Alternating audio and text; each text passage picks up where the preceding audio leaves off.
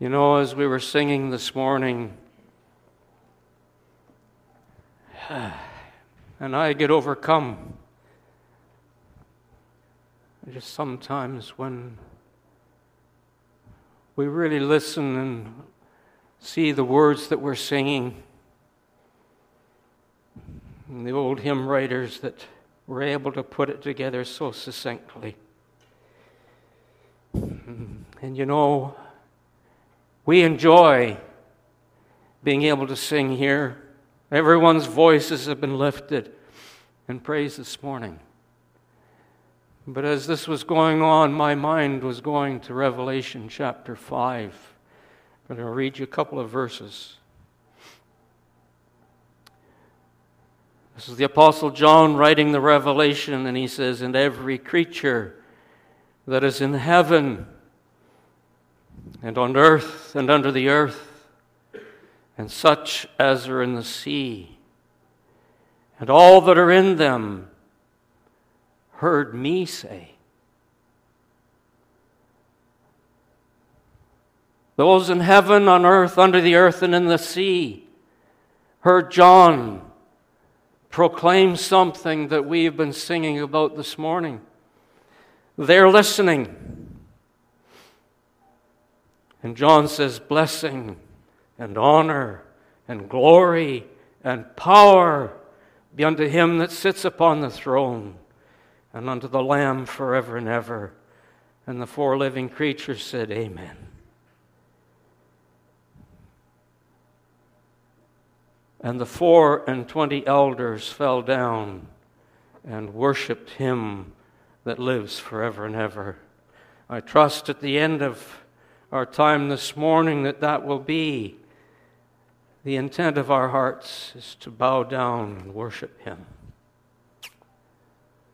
Father, how can we possibly do justice to proclaiming the greatness of our Savior? It is beyond words to express, but we're longing for a day when we will not be hampered by the inability to express our praise and our glory to the one who sits upon the throne. We will be there.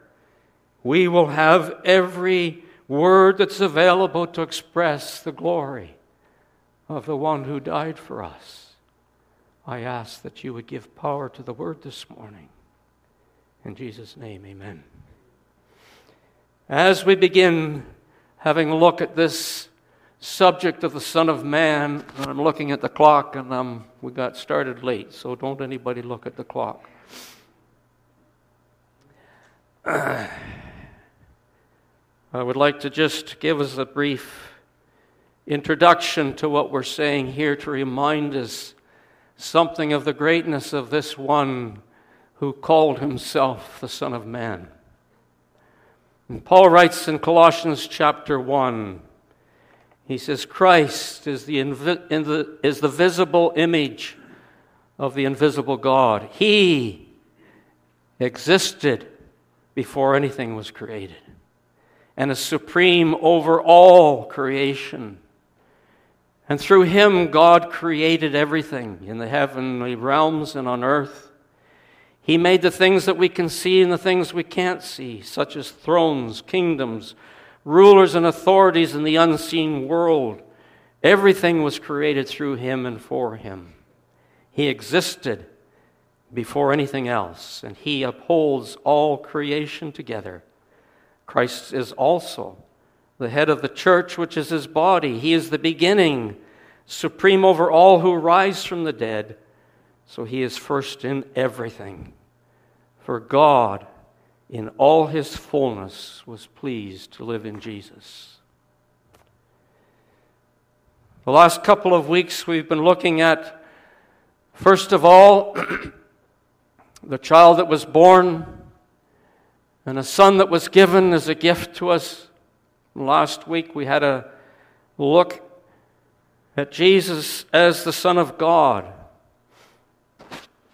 As Son of God, he came on God's behalf to accomplish everything that God wanted done for the salvation of souls.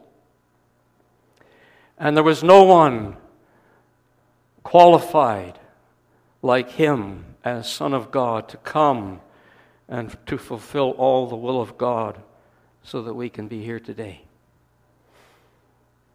Today we're going to have a look at the Son of Man. The reason is that he came not only as Son of God, but he came on our behalf. Not only on God's behalf, but on our behalf. Knowing this one who inhabited eternity stepped into time. Knowing that there was a tremendous need on our behalf to overcome all the ramifications that sin had brought into the world. And he came as a man. It's hard to really express in words. The one who inhabits eternity still inhabits eternity, stepped into time and became a man. What a man. And yet, by becoming a man, he never ceased to be who he was as God.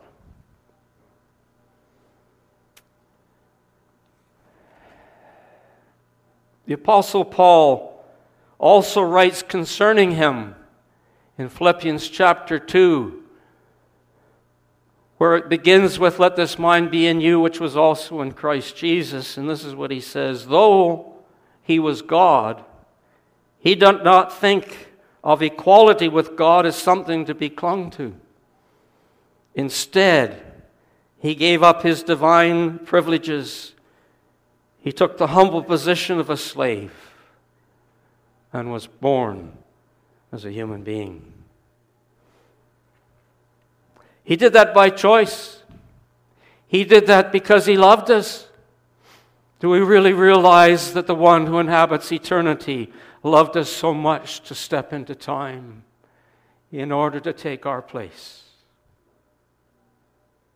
It's beyond what our minds can comprehend.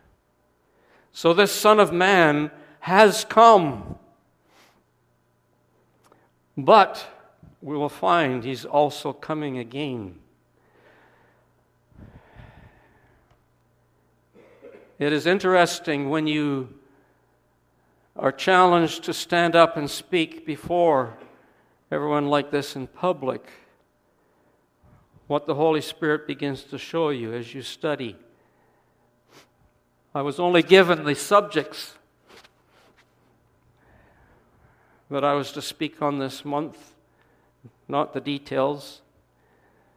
And as I began to go through all the references to the Son of Man throughout the Scriptures, there's some things that came to light. One thing is that Jesus is the only one that speaks of himself as Son of Man. You can read through the Gospels, no one calls him Son of Man. He himself was the one that said, "I am the Son of Man." And that was the question he had to the disciples. "Who do men say that I, the Son of Man, am?" And Peter responds, "You are the Christ, you are the Messiah, the anointed one, the only one given by God the Father." But he had a purpose in coming as Son of Man. And there's a few scriptures that came to mind. One from Matthew 20. And Jesus says, "The Son of Man did not come to be served, but to serve, and to give his life a ransom for many." You see, we were slaves to sin. There was no possible way that we could extricate ourselves from the condition of sin that we're in. Another had taken possession. Another was influencing the world that we read of in the beginning of Genesis, and the serpent showed up in the garden, and he tried to bring an end immediately to the plans of God for his creation. Therefore, Jesus himself had to pay the ransom price. We were slaves to sin. A price needed to be paid in order that we might be set free from that. And the only price that God had determined even before the world began that could be used as payment for that redemption was blood, but not any ordinary blood. You see, our blood has been tainted by sin. The one who came to redeem us had to be free from sin. He was conceived of the Holy Spirit. He was born of a virgin. He was the only one qualified, whose blood was pure, that God could receive as payment in order that our sins might be forgiven. So he came to redeem many. Then Jesus, when he saw Zacchaeus that day, he says of Zacchaeus, "Today salvation has come to this house, because he also," referring to Zacchaeus, "is a son of Abraham. For the Son of Man has come to seek and to save that which was lost." Imagine the one who inhabits eternity has come to seek. He's come to seek you and me. He knows us by name. He calls us by name. And the gospel message has gone out now for about 2,000 years, and many have heard him call their name. He's been seeking and he's saving those that are lost. Do you notice he doesn't say those that are sinners? Go through the Gospels and you will never see Jesus saying that, but he looks for the lost. We're all lost. We don't know the way out. We're totally lost if it wasn't for the fact that Jesus has come to seek us and to save us. And many of us here can attest to the fact that there was a day in our life in which we knew that the Savior found us. What a day that was. We've been found by the Savior. Even when we weren't looking for him, he's found us. And his purpose in finding us is so that we might be saved. Wow. We didn't realize we were lost. You know, sometimes we get into our Christian life and we forget. There are many times in our Christian life where things become confusing. And we digress into that condition of lostness and not knowing what direction to go. Well, if that is the case, we've lost sight of the Savior. You need to refocus on Jesus Christ. He's come to seek and to save that which was lost.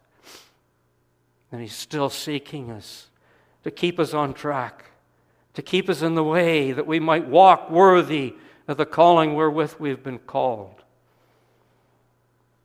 Then he says in Matthew 9, "But that you may know that the Son of Man has power on earth to forgive sins," he said to the paralytic, "Arise, take up your bed, and go to your house." Never before could a statement be made like that. Never before could anyone say he had power on earth to forgive sins. There was no one until Jesus came. How important do you think it is then that you come to know the Savior? How important is it that you come to realize your need and to find out that there is one that is able to fulfill that need, to change your life from this moment on. But the same Son of Man has come to die. Matthew says, "You know that after 2 days is the Passover." And Jesus says, "And the Son of Man will be delivered up to be crucified." I wonder what the disciples must have thought. He's calling himself the Son of Man. They knew him as Jesus. They'd never heard that expression before. And yet, when he says, "Who do you say that the Son of Man is?" God revealed to Peter, "You are the Christ, the Son of the living God." And here he came as a man that he might be delivered up to be crucified, the worst possible death. I don't think that can really settle into our minds the immensity of what that was. The one who inhabited eternity came and hung on a cross. He was equal with God, and yet he voluntarily stepped into time in order to accomplish what God wanted, and he came on our behalf. Matthew 12 says, as Jonah was 3 days and 3 nights in the belly of the great fish. And these are Jesus' own words. So will the Son of Man be 3 days and 3 nights in the heart of the earth. He was preparing the disciples to realize that this was the case. And little did they realize that their hopes to begin with were dashed. They were hoping for a king to come and set them free, that they would have the fulfillment of the promises to the patriarchs, have their own land, and that they would have freedom from the rule of Rome. But he came in order that he might give them something better. The Son of Man then rises again. Jesus says the Son of Man must be delivered into the hands of sinful men, be crucified, and the third day rise again. When we look at the conditions in the world today, and when we think of the word sinful men, things are conjured up in our minds as to how sinful man is. The atrocities that are happening today, the inhumanity from man to man today. And this is what he says. He's going to be delivered up into the hands of sinful men. We would all recoil from such a thing. We don't want to be near anyone like that. The atrocities that are committed today, we don't want to be part of it. But there he was. He was delivered up by sinful men to be crucified. But he had a goal in mind, that he would be raised again on the third day. No one takes my life from me. I lay it down of myself, and I take it again. What a Savior.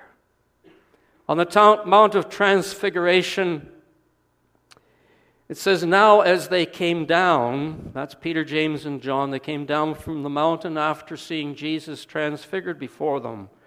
And speaking with Moses and Elijah, Jesus commanded them, saying, tell the vision to no one until the Son of Man is risen from the dead. This was something that he didn't want spread about. And yet he had come with the heart of God, with such a love that we can't begin to put words to it, to go to the extremes in order to save us. And he's come to seek and to save that which was lost. He was there on the Mount of Transfiguration, and Moses and Elijah were in conversation with him. Not all of the Gospels record this. I think Luke might be the only one that records this. And they were speaking about the sufferings that he was about to accomplish in Jerusalem. Moses and Elijah, they knew. This wasn't something that was just revealed to them on the Mount of Transfiguration. They were looking forward to this in their day. And it wasn't happening, but now they're on the Mount of Transfiguration and they see Jesus transfigured before them. His garments became white as light. And they were in conversations with him about the sufferings that he was going to accomplish at Jerusalem.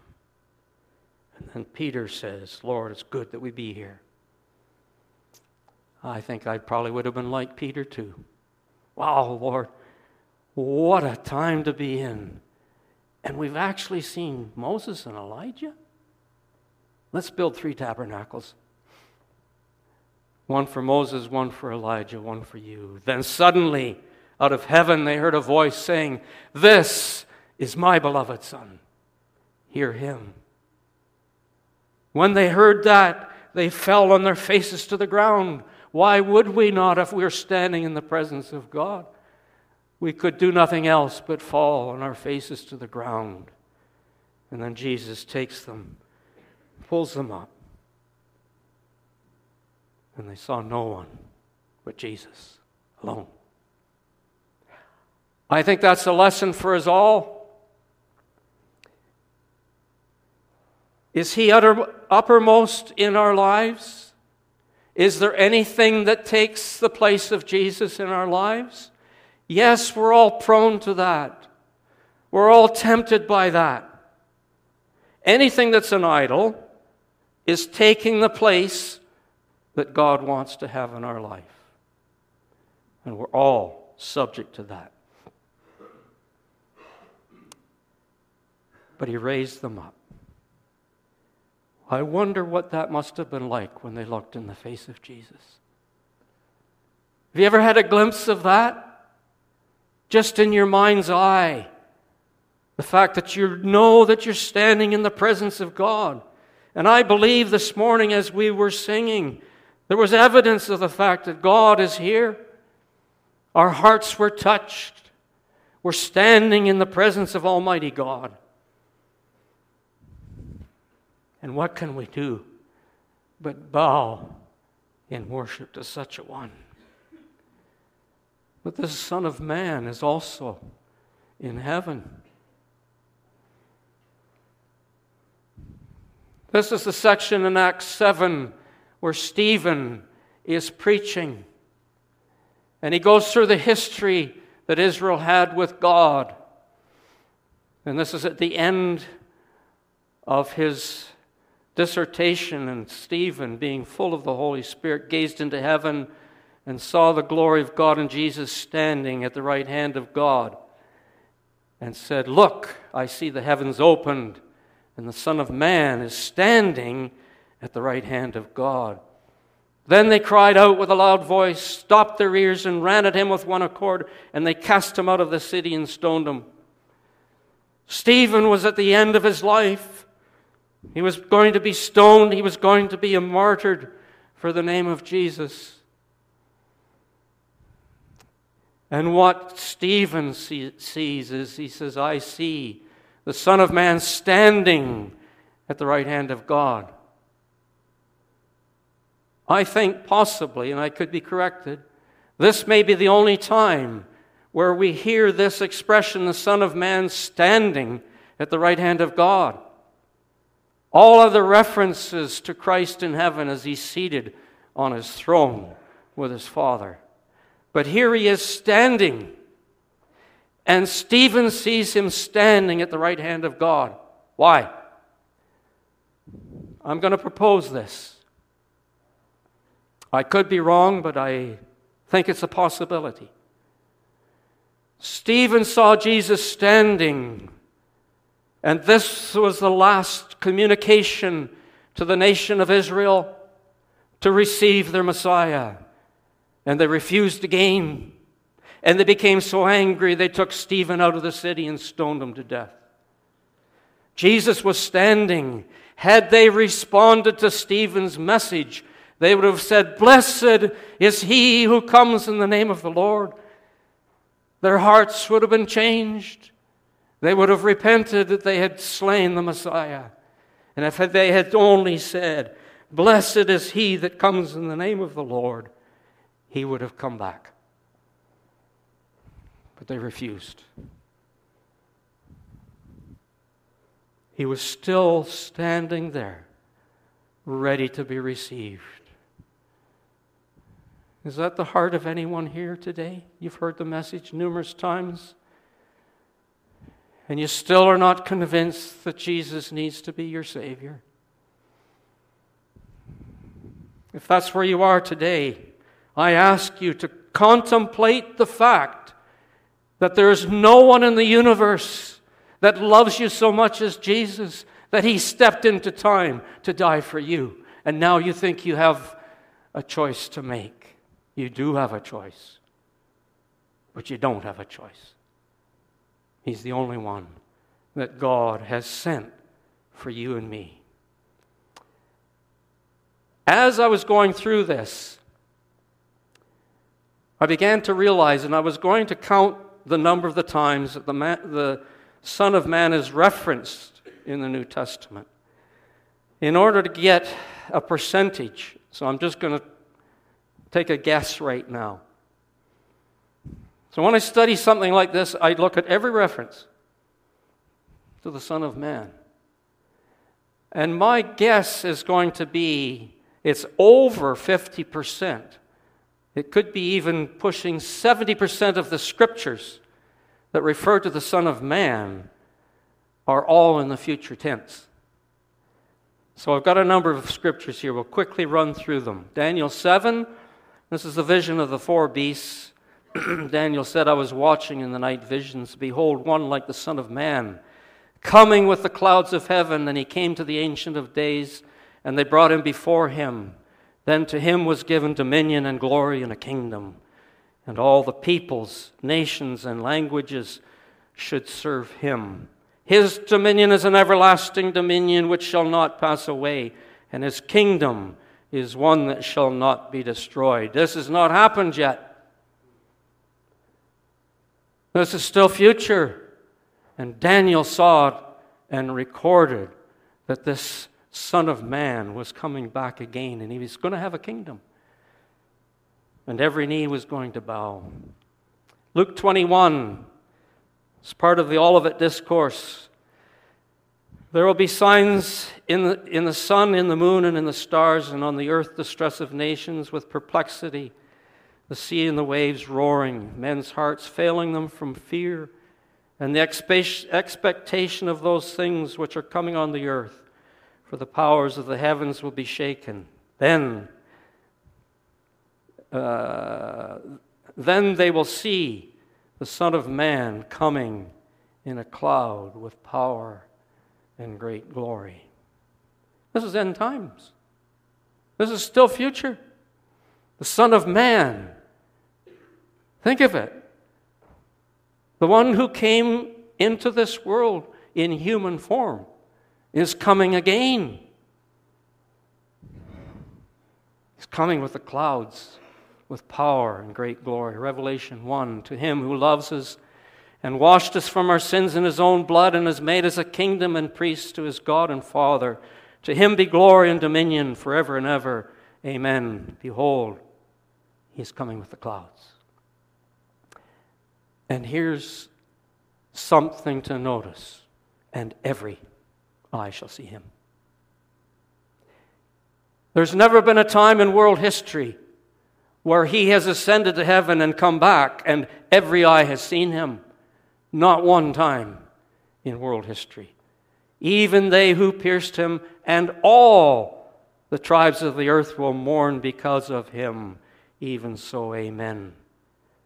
We are living now in a day when a few years ago we'd have thought, how is that even possible? Every eye shall see him. Now most of you have a phone. When he comes back, every eye shall see him. And those that have pierced him. All tribes of the earth are going to mourn because of him. They will see him coming in majesty and great glory, but he's also coming in another form.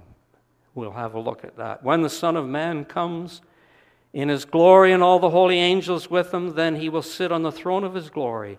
All nations will be gathered before him. Hebrews 7 says, Jesus, as a high priest according to the order of Melchizedek, continues forever, has an unchangeable priesthood. Therefore, he is also able to save to the uttermost those who come to God through him, since he always lives to make intercession for them.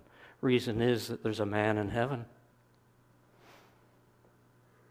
A man in heaven ever living to intercede for us. Why do we need to be interceded for? Oh, we're still prone to sin. And he knows beforehand. And he prays for us beforehand. And the Holy Spirit causes us to focus our eyes on Jesus to help prevent us from falling into sin.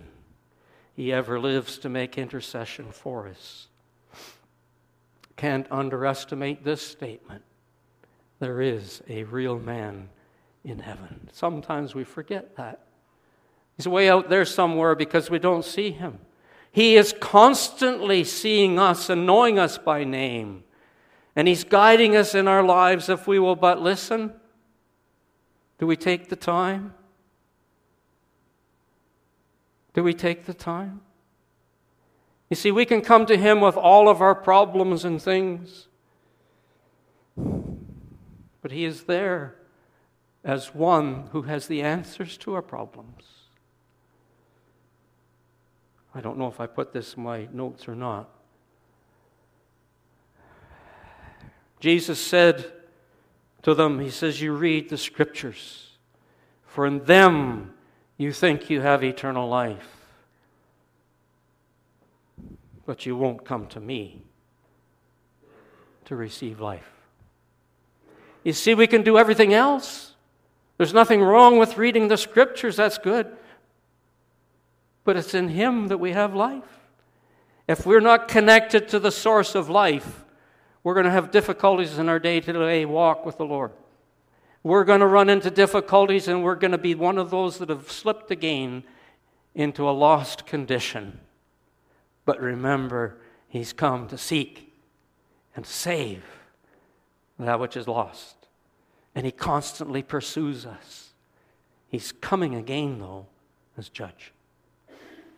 As the Father has life in himself, so he has granted the Son to have life in himself and has given him authority to execute judgment because he is the Son of Man.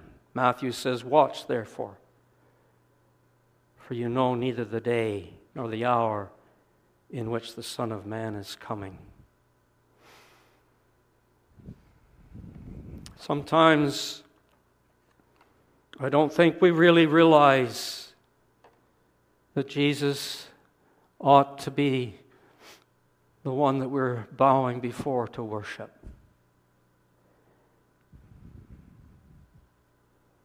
The Magi, when they came, they fell before him and worshiped. When the leper was healed, he worshiped him. When the Marys were at the tomb on the day of his resurrection and he appeared to them, they worshiped him. There are so many examples. The man that was born blind, he worshiped him. 24 elders in Revelation, they worshiped him. This ought to be the attitude of our minds. Here's the Son of God who came. What can we not do but worship him? What greater love would it take than going to death to prove that he is worthy of our worship? And he says, keeps giving an invitation. Come unto me, all you who labor and are heavy laden, and I will give you rest. Take my yoke upon you and learn of me, for I am meek and lowly in heart, and you shall find rest for your souls. And then on that last great day of the feast, Jesus cried out and he says, is there anyone that thirsts? Anybody here that's thirsty? Are you living in a dry and barren land and you feel you have no hope? There's all hope of future is lost. Jesus says, come to me and drink. You'll be refreshed. I trust that just hearing about him this morning is enough to refresh us, to cause us to have a hunger and a thirst for him, because that is the only source of our life. Without him, we can do nothing. Those were Jesus' own words. There's an old hymn I'm going to close with. I'm just going to read you one or two verses of it. Because this man, this Son of Man that has gone back into heaven is coming again. His first time he came to seek and save that which was lost and to pay the price for our salvation. And it's available to everyone regardless of your background or standing in life or the churches that you've attended. He's still your Savior if you will but make Him your Savior. And this old hymn says Jesus is standing in Pilate's hall, friendless, forsaken, betrayed by all. Hearken, what meaneth that sudden call? What will you do with Jesus? That was Paul's question to them. What will you do with Jesus? Neutral, you cannot be. It's either yes or no. Someday, your heart will be asking, what will He do with me?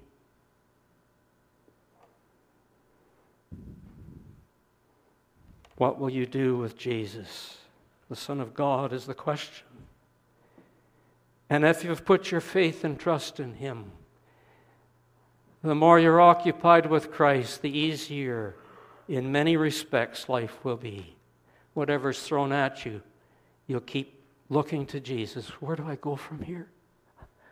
I feel lost again. Guide me, help me. And He will. I've proved it over and over and over and over and over. Father, thank You for such a Savior. And to think that He would come on our behalf, take on physical bodies like ours and know what it was to be weary, to know what the sufferings of the cross meant. As the psalmist writes, he says, all my bones are out of joint. My tongue cleaves to the roof of my mouth. He knew the sufferings as a man of Calvary. And yet He cried out, my God, why have You forsaken me? It was because He was bearing the sins of the world. And He took upon Himself Your full wrath so that we might have life. Changes. Father, I pray, Jesus.